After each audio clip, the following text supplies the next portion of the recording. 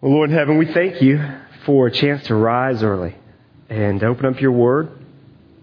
And, Father, to gather with other men, to learn from them, to learn what it is that you would have for us to take away today and to apply to our lives. I pray, Father, that Father, you would capture our hearts, that you'd wake us from our slumber, our apathy, that you would give us just the eyes to see how you have blessed us.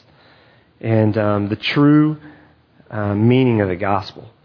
And Father, give us a sense, Lord, for how you would have us respond today. Father, whether it's in gratitude or repentance or obedience, Lord, show us the areas in our life where we need to take ground and knock off the rough edges. We love you, Lord, and we give this time to you. In Christ's name, amen. Well, I just got back from a great time in Disney World with my 4 kids. And I'm a little tired, I'll be honest with you. But a week in Disney World is a dream world for 4 little kids. And I've actually been there a couple times as a kid, and now a couple of times having taken in my children. And what always amazes me is every time I go, I'm amazed by the many things that I missed the previous times I went. I would go to the park and do the best I can to ride every ride, see all the main attractions. But then I recognize each time I go, I've never seen that before. And then only to be told later on by those who work there just about this elaborate underground tunnel system and restaurants underneath and just the way in which they manage and run Magic Kingdom. It's amazing. And truly, every time you go, there's more to see. And as we open up the book of John, again, it's one of those things where as many times as I've studied the book of John, I open it up, I read some of the most familiar passages that I've read many and studied many times before, only to learn new things, only to be reminded of great truths. And as you know, this coincides with Todd starting the book of John on Sunday mornings here. And so what I want to do is, obviously we've studied John 1 and 2 over this course this past week. And what I specifically want to do this morning is I want to look at the prologue. I want to look at John chapter 1, verses 1 through 18. One man said the prologue is a foyer to the rest of the 4th gospel. In other words, the prologue, these just first 18 verses is the acorn, if you will, from which everything else takes root. And we're going to see from verses 1 through 18, that there are repeated themes, repeated words, and other ideas that are mentioned in just these brief 18 verses that are going to be later developed throughout the book. Let me show you what I mean by that. If you look at the themes of the prologue, you'll see the pre-existence of the Son is discussed in chapter 1, verses 1 and 2, but then later developed in chapter 17, verse 5. The idea that in Christ was life is later then developed in chapter 5, verse 26, that light is rejected by darkness, light coming into the world, that Christ was not received by his own, in verse 11 of chapter 1, later developed in chapter 4. That we're born to God and not of flesh, verse 13, and then later developed in chapter 3 and in chapter 8. Chapter 1 makes mention of seeing the Lord's glory, later developed in chapter 12. And on it goes, the one and only Son, that truth is found in Christ and Him alone, that no one has seen God except the one who comes from God's side. All these ideas which are mentioned here in just these short 18 verses are later picked up on and developed in other chapters of the book. Key words that are repeated from the prologue are foundational throughout the book. Words like life, light, and darkness. Believe. So believe is written in John 98 times. That word reappears over and over and over and over again. It's almost as if the Lord's trying to capture our attention, right? And to hit us over the head with what the purpose is of the book of John. That He represents Jesus as the Savior of the world. That we are called to make a decision about what we believe about Jesus. And so He repeats the word over and over again. The word witness, the word true or truth, world, glory, truth. These are ideas, these are words that we find here in just the first 18 verses, later developed. throughout the book. You even see in verses 11 and 12 what some people see as a short outline of the book. In verse 11, we read that He came to His own. Jesus came to His own people. He came as the Messiah. He came to those who anticipated the Messiah to be born, the Jewish people, Israel. And those who were His own did not receive Him. Despite all the prophecies about Him, despite how all of His miracles and how His life and how His ministry, everything was fulfilled. All that the Old Testament prophets said He would be and who He is, and yet they did not receive Him. And you see in the first half of the gospel, chapters 1 through 12, which is described by many as the book of signs, which I'll tell you why here in just a second, describes the rejection of Jesus by the Jews. And the reason why the first 12 chapters are described as the book of signs is because you see over and over again the word signs and how the people are looking for a sign. Prove it, Jesus. Prove that you say you are, prove it that you are who you say you are. Show us a sign. And so you see it beginning in John chapter 2, where Jesus turns the water into wine.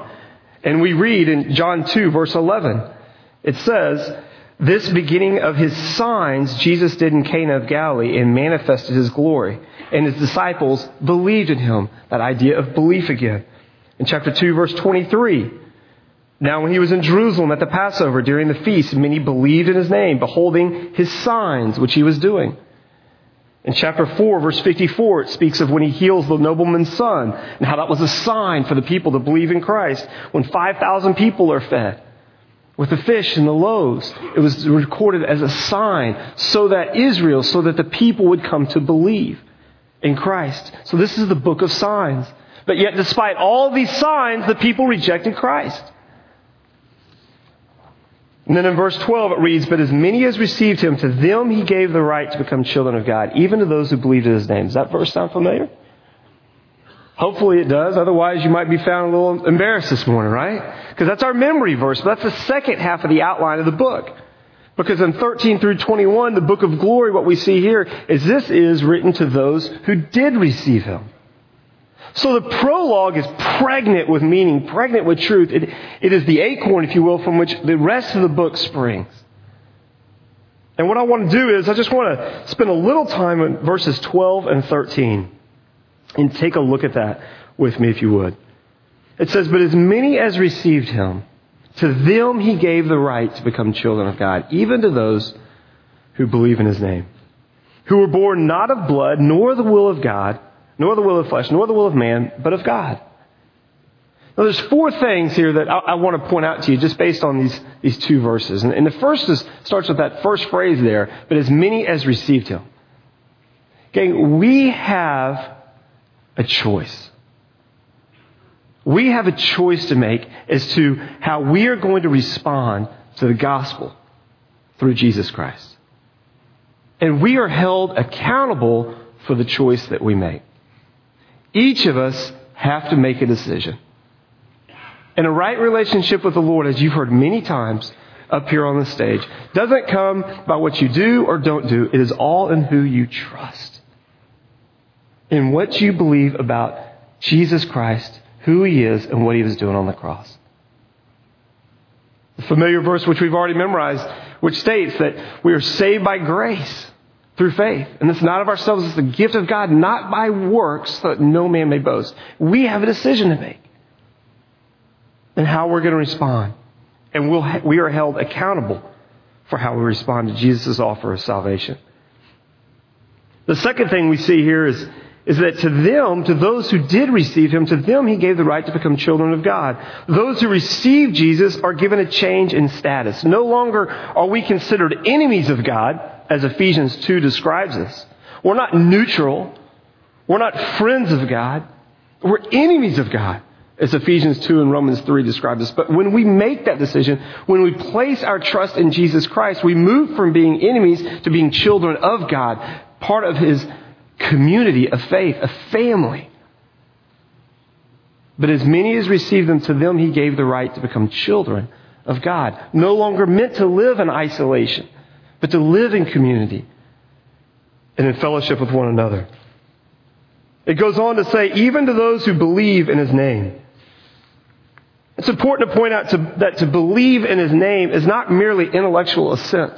It's not merely just understating facts about God, winning Bible trivia. But it's to trust in who Jesus is and what He's done for us. James chapter 2, verse 19, it speaks of how even the demons of hell believe in God, and yet they shudder. It's one thing to believe that God exists. It's another thing to believe and trust in Jesus Christ as your one and only Savior and to place your faith in Him. And that He's your only means of salvation. But as many as received Him, to them He gave the right to become children of God, even to those who believe in His name. Who were born not of blood, nor the will of flesh, nor the will of man, but of God. Verse 13 points out that salvation is a work of God, and not a result of our heritage, parents' beliefs, or personal efforts. Salvation, according to verse 13, is a work of God, that God's the one who changes our hearts. It's not a result of the fact of what family we were born into, whether we're Jew or not, Gentile, the reputation of our parents' belief, their faith, their good works. It's not a result of our own personal efforts, our morals, what we've chosen to do or not do. It's a work of God. Now, for those of you who are paying attention, you may be sitting there going, man, wait a minute. Didn't I hear you just say a second ago that we're held responsible for the choice that we make regarding Christ? But yet now you're saying, hey, wait a minute. Salvation is a work of God. That it's nothing we do. It's up to God to change our hearts. And the answer is yes. You see, in John 1, 12 and 13, if you notice, there's a tension here. And what so many people do whenever there is a tension in Scripture, because we want to figure things out, is we want to unravel that tension. We want to untie that so that it makes sense in our mind. When Scripture doesn't allow us to do that. Let me show you what I mean. In verse 11, but as many as received Him, to them He gave the right to become children of God, even to those who believe in His name. You see here man's responsibility to respond to the gospel. Don't you? That there's a call for you to respond. A call for you to receive Him as your one and only Savior. But you also see in verse 13, God's sovereignty, who were born not of blood, nor the will of flesh, nor the will of man, but born of God. And so if you're paying attention, it just kind of makes you sit there and go, wow, does this contradict one another? What do I do with this? I see man's responsibility. I see God's sovereignty. And to which I would say, yes. Yes, you do. And so it's a little bit like tug of war, right? I was going to get a couple of you guys up here, right? Pull on this thing for me. And what ends up happening here in tug of war is if we pull all the way over here because we're emphasizing, hey, it's man's responsibility, and we watch that rope come over here, we'll find ourselves in theological error. We'll find ourselves drawing conclusions that the Bible just simply doesn't make. But then there's a whole other side of the debate, which is God's sovereignty. Right? And we're pulling over here, and we're pulling over here, and we're pulling over here. And when we do that, and we don't keep it in tension, when we don't keep that middle ground, right, and we neglect man's responsibility, then what happens is we make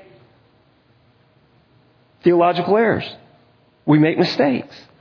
And it leads us into beliefs and ideas which are contrary to the truth of Scripture. And again, so often in times, Scripture teaches truths that seem to contradict one another. But God would have us hold it in tension. You see this with the person of Christ. Is Jesus fully God? Yes. Is He fully man? Yes. And when you say He's more God than man, you're going to be in trouble. When you say He's more man than God, you're going to be in trouble. The kingdom of God. It's already here, but it's not yet here. Jesus said the kingdom of God is at hand. But He also spoke of the future of the kingdom of God. There's a tension there. And the same thing we see here. And let me show you how this plays out. When we overemphasize man's responsibility, we undermine the sovereignty of God. Number two, it leads to an unhealthy sense of pride. when we overemphasize the responsibility of man. It's as if we figured this out. We knew how to respond to Jesus. And all the other folks out there couldn't figure it out. When in fact the Bible says it's God who changes our heart. When we overemphasize man's responsibility and pull that away, it affects our understanding of evangelism. And we either take too much credit when people respond, or we take too much of the blame when they don't. It promotes a works-based theology. And it causes us to not fully appreciate what the Lord has done for us. You see that? Those who pull hard this way, though, and neglect man's responsibility and go, no, it's God's sovereignty. It's God's sovereignty. Well, they typically undermine the responsibility of man. It lessens our motivation for evangelism. We have this idea, God will take care of it. He's sovereign. Well, no. He's called you to be a part of how He's going to change the hearts of men. And He wants you to play a role in it. Not to shrink back from your responsibilities. It leads to the unbiblical idea of double predestination. The Bible never teaches that God chooses some, but then He chooses others to go to hell. It just simply says that God is the one who ultimately changes our hearts, but it is always man's responsibility for how they respond to that gospel call. And it promotes the idea of licentiousness. We emphasize God's sovereignty to such a degree, it can lead to the conclusion, I could just do whatever I want. God's sovereign, I'm saved, I'm good. And those who pull hard on this side, man's responsibility, they're often looking at the people on that side going, well, you're just going to promote licentiousness. And Scripture here, gang, what it does is it teaches that there is a tension. And it's okay to live with that tension. And where that tension, where man's responsibility and God's sovereignty, where they meet in this knot in the middle, there's mystery. There's mystery. And it's okay to have mystery. It's okay to have tension. When we even look at the Godhead, God the Father, God the Son, God the Holy Spirit, guess what? There's mystery. There's tension. And what I'm telling you is that's okay. But in that mystery and in that tension, don't get so uncomfortable that you try to unravel it and then you find yourself pulling this way. Or find yourself pulling the other way. So what does all this mean, and what application can we take from this?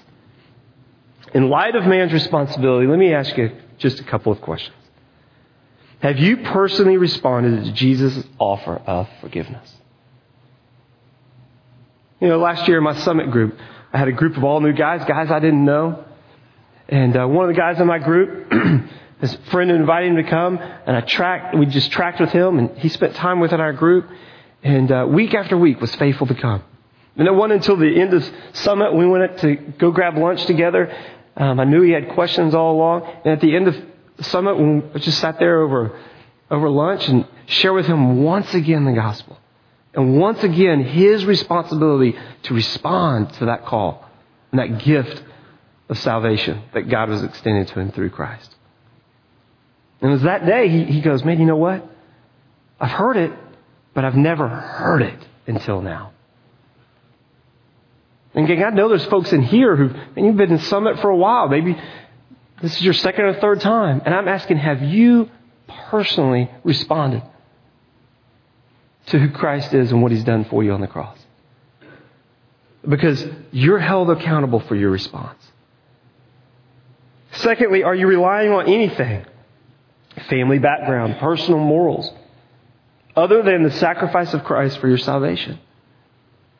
Is there any sense of you that goes, well, I'm a pretty good person.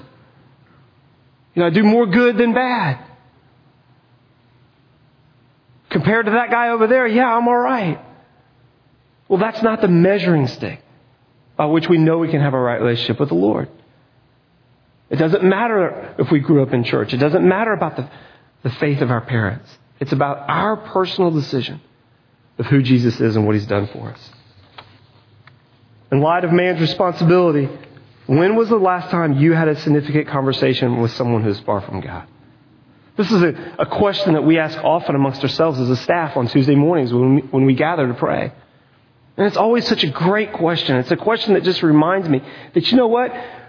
It is my privilege, and I have the opportunity every day to have a significant conversation with someone who is far from God, because they are responsible. And God chooses to use each one of us to play a part in helping others know about the gift of salvation through Christ. And He intends to use you in His sovereignty to deliver His message so that person will respond. In light of God's sovereignty, 2 questions. Whose salvation are you continually entrusting to the Lord through prayer? Yes, it's true that man is responsible, but it's also true that God's sovereign. And it's up to God to change the hearts of man. So who is it that whose name are you continually taking to the Lord, saying, Lord, please change their heart. Please put me in a position in such that I can have a conversation, that I can have the right words to speak, because Lord, ultimately I know you're the one who's going to change that man's heart. Lord, do a work in their heart. Who are you lifting up before the Lord? Trusting in His sovereignty to do a great work. And finally, how does your life reflect your appreciation for what the Lord has done for you through Christ? I mean, Cain, yes, you're responsible, but do you understand? You didn't figure it out. God has chosen to bless you. God has chosen to call you no longer an enemy, but a friend, one of His children. He's put you in a community of believers. He has blessed you beyond measure, giving you everything you need for life and godliness, as Peter says. And do we live our lives with humility and gratitude, with an awareness of what He's done for us? Or do we walk with pride, thinking that we're the ones that have figured this out, and then it's about us? King John 1. John 1 is the acorn. It's the foyer, right? By which the rest of this book is built.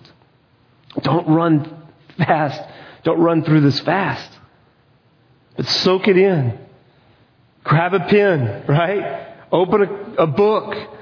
Learn. Wrestle with these truths.